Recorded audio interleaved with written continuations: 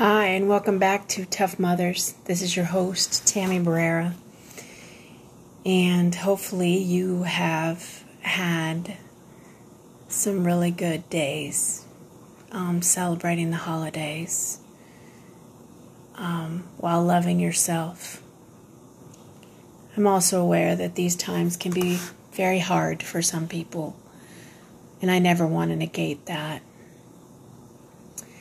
At the same time, I struggle with so many things, and today I want to talk about intimidation. And when we feel intimidated, we tend to use avoidance and stuffing. And for me, I didn't realize that that's what I've done with some of my things. If I've ever felt that saying my piece to you was going to cost me, or if I felt that it wasn't going to go well or be received well, then I just didn't share it with you. I was happy to share it with the rest of the world. I just would never share it with you. And that would be because I was scared. I was in fear of losing something, or believed I had already lost it. So what was this going to change? And for me, it has always been easier to talk to someone else because their feelings aren't invested in it. Their perspective isn't invested in it. And they're just coming at it from whatever benefits them.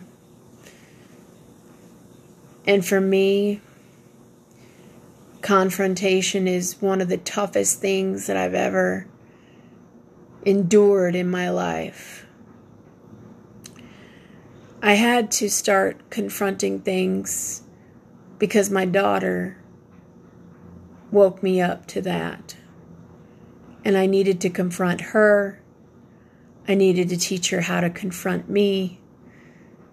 And now, as I'm on my journey, I'm confronting myself. There are days that avoidance seems to be the best action. And yet at the same time, being a mother to my daughter has shown me what avoidance does, what being non-confrontational does, and the fear of losing everything, and what that does. What I've noticed is that I always want to fix things immediately. I don't want people to be in their anger or their bitterness or their hatred. And I'm learning that if I want to be safe and feel okay in my bitterness, my hatred, and my anger, I better darn well allow you to be safe in your bitterness and your anger and your non-confrontational skills.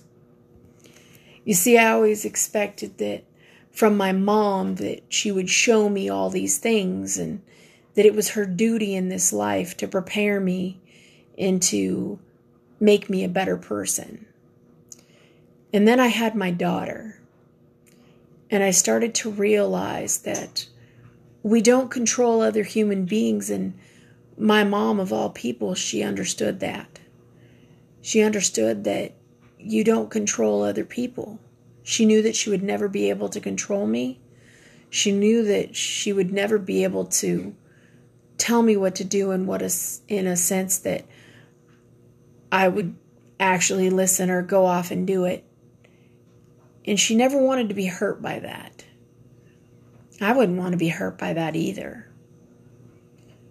And as I have experienced things in my lifetime, especially within the last couple years, of having said some things or done some things or heard some things or passed some things along or gossiped or shared in ways that were non-conventional.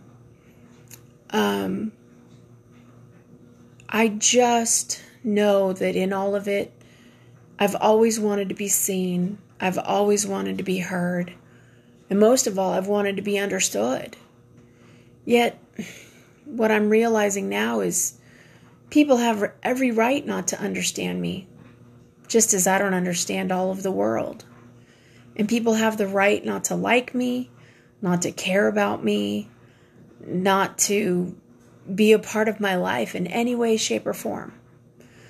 Whether it is that we meet each other on a corner, we've worked together in past jobs, we share the same households, we have been roommates, we have been best of friends, we have been the worst of friends.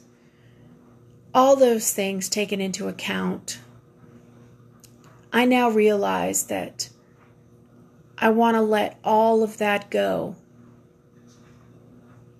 And for all the people that have endured me or experienced me in a not so good way, I take full responsibility for all of that. And at the same time, they have every right to stand their ground for who they are. And that's one thing I want to start getting straight, is allowing people to be who they are. Despite my judgments, despite my anger, bitterness, avoidance, non-confrontationalness, whether being intimidated or not. As my mom said, it isn't always necessary that you share everything.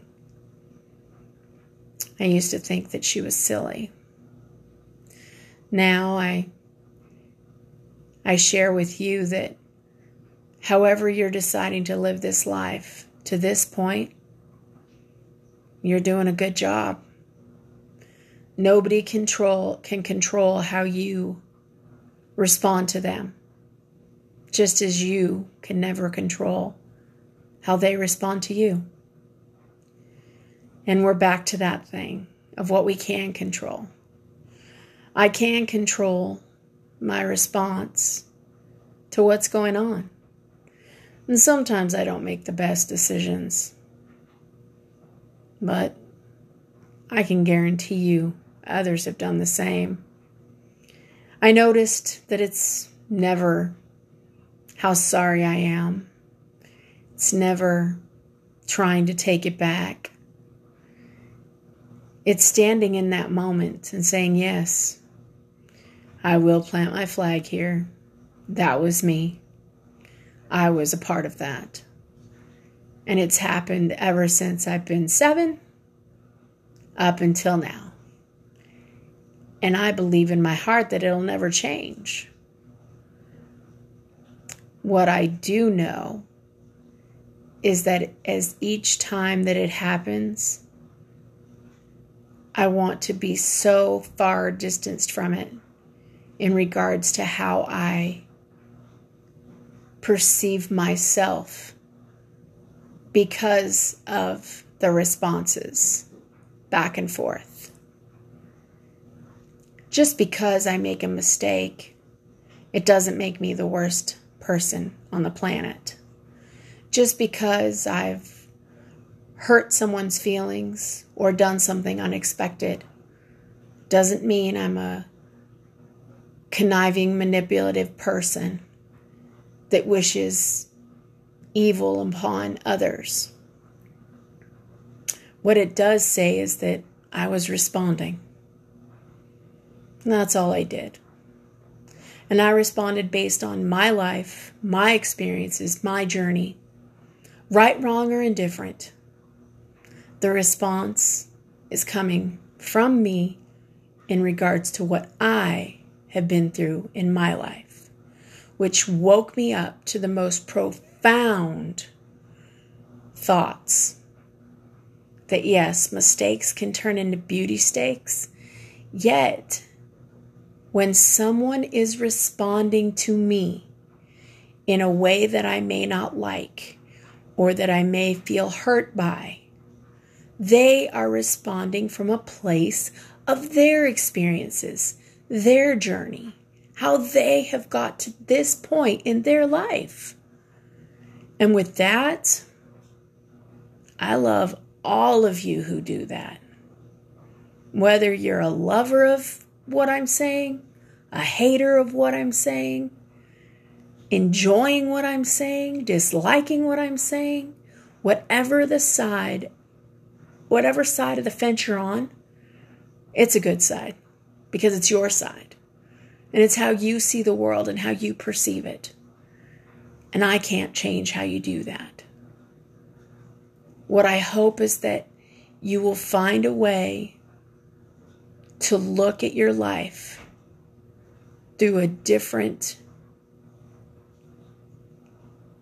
prism, through a different perspective. Because every time you turn a prism, the lights change that's passing through it. And some ways that a prism is held, in my opinion, create prettier pictures than other ones. And when you capture all the light or none of the light, however that prism's sitting and however the light's passing through it. And in my opinion, all that needs to change is our perspective. And for me, for today, I sign off by saying, for me, I love all of you, no matter what.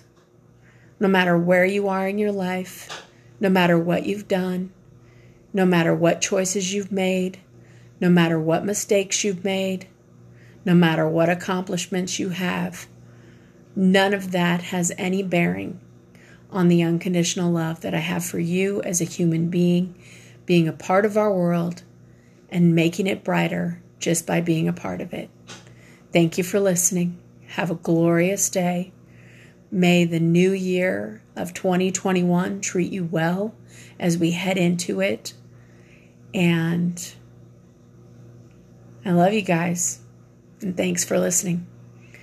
And I'll talk to you guys again soon.